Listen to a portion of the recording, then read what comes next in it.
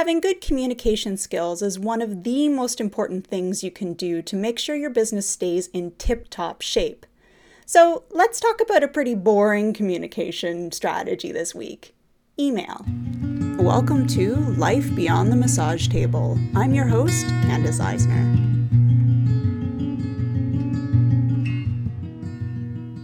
Hey guys, before I get too deeply into today's email topic, I wanted to mention something in preparation for next week's episode where we're going to be talking about MailChimp.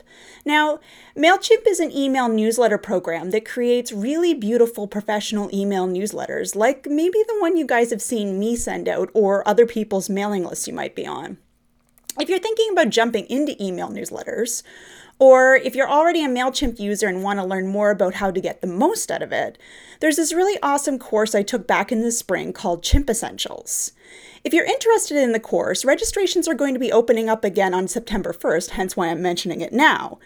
You can learn more about it at nixie.ca/podcast. That's my podcast page. Check it out if you're interested. And actually, I recommend you do.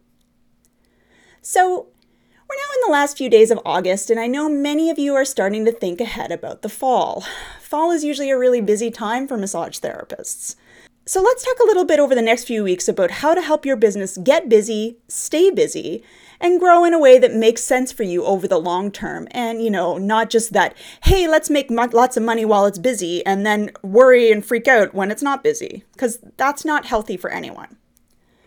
For these next 2 weeks, I'm going to talk to you about the importance of email follow-ups. Yeah, I know. Some of you are probably thinking, what is this, 2001 email?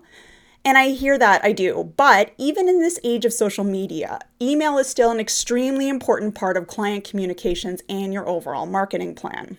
This week, I'm going to focus on direct client emails. That is, the follow-up emails, one-on-one stuff to clients you haven't seen in a while or want to follow up with for some other reason. This kind of stuff is crucial and helps you build and maintain your relationships with your clients.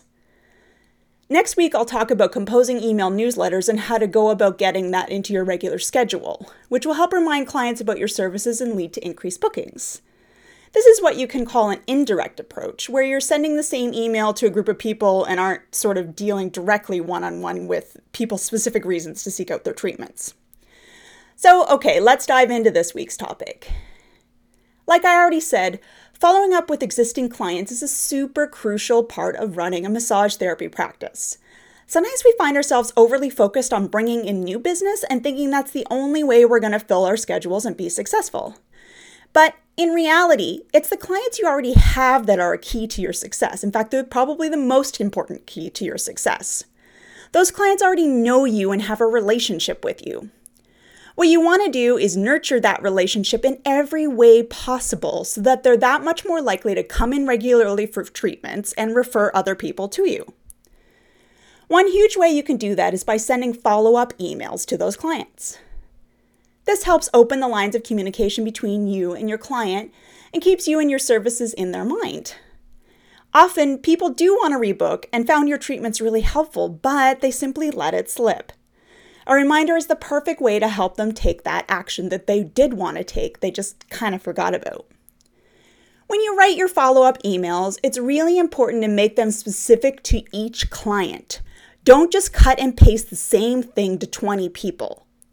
These emails are a way to show you actually care about your clients, and I actually hope that you do, because if you don't care about your clients, you should probably start thinking about finding another career.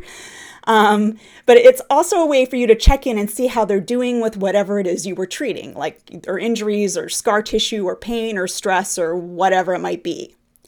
Obviously, you shouldn't get super personal in this exchange. You do want to keep it, professional, but tailor it to the relationship with that client. If the conversations have always been sort of all business, they don't chit-chat about their life, then obviously you want to keep the email to a similar mood. But if you've gotten to know the person a bit and you've been chit-chatting about hobbies or kids or your shared love of coffee, then you're certainly welcome to mention those things in the follow-up because, hey, like I said, you want to personalize them to the person you're actually sending it to.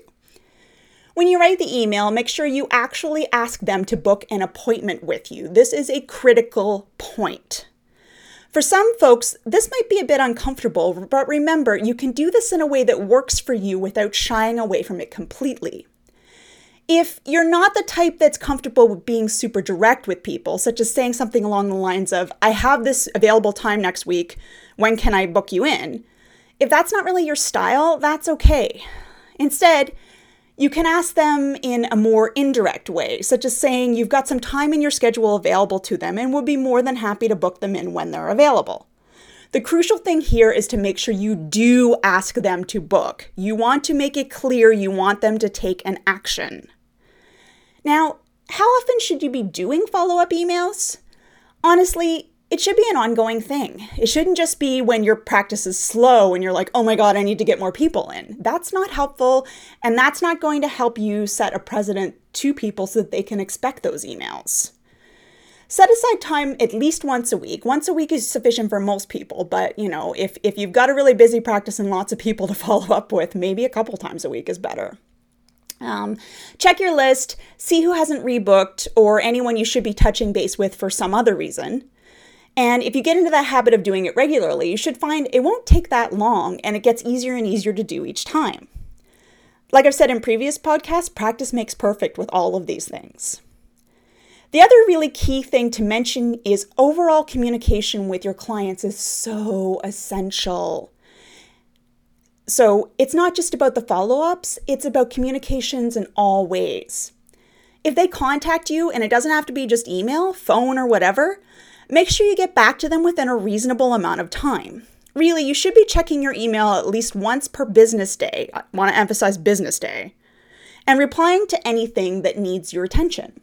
Phone calls are the same thing, like I just said. And remember, you should always respect your client's preferred method of communication. If they prefer email, email them. If they prefer phone, use that.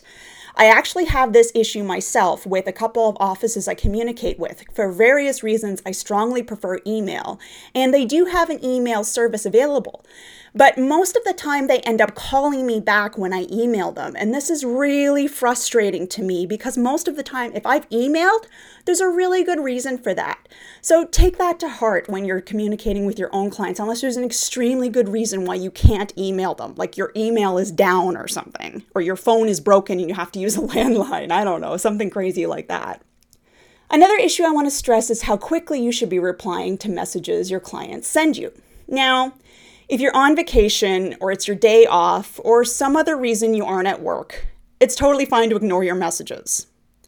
Everyone deserves time off. And of course, if you're in the treatment room with someone, you're obviously not going to be answering your emails. If there's somebody who expects you to reply within like an hour or two, that's probably an unrealistic expectation unless you actually told them you were going to reply within an hour or two. But I remember those days back when I was working as a massage therapist, like working 8+ hour days with hardly any breaks. And yeah, like no one should really be expecting you to reply to emails within an hour or two, like I said. But here's the thing I see a lot of healthcare practices do that's not really okay.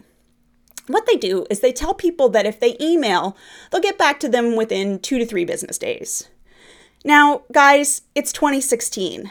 That's not really okay unless you're also okay with losing clients because you don't follow up promptly. I'm sorry if that frustrates you, but this is the way things have gone, and why I'm all for being a bit unconventional in your business. There are certain things you do have to honor, and communication with clients is one of the big ones. If you don't have time to send someone a full answer the same day or the next day, just briefly reply. Let them know you got the message and you will look into it and send a full response as soon as you can. Don't automate this. That's another thing that I see that isn't really a great way to do it because it makes it seem like it makes the clients feel like they're just a number and not actually important to you. Make sure you sit down and you actually send a reply yourself.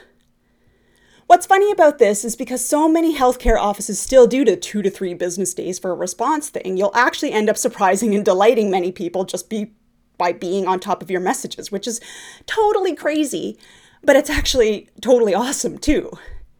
Because, in the end, communicating well with your clients is really a key way to set them at ease. This shows them you're on top of things and that they can rely on you when they need you. It builds trust, which, as you guys all know, is so key to a client-therapist relationship, and it helps them get to know you and your business better. So, look at sending those follow-up emails. See how your clients are doing and be genuine about that. Ask people to book appointments. Then reply to their emails as promptly as you can. Seems really simple, but this stuff goes a huge way in keeping your clients coming back and maintaining great relationships with them. Hey, if you found this podcast useful, I'd love it if you gave me a rating over on iTunes. Just head on over to the iTunes store, open my podcasts, look at ratings and reviews, and simply click the stars to rate. Thanks so much. I really appreciate it. The music for this podcast is by Jason Shaw of Audionautics.com and is used under a Creative Commons 3.0 license. Thanks, Jason.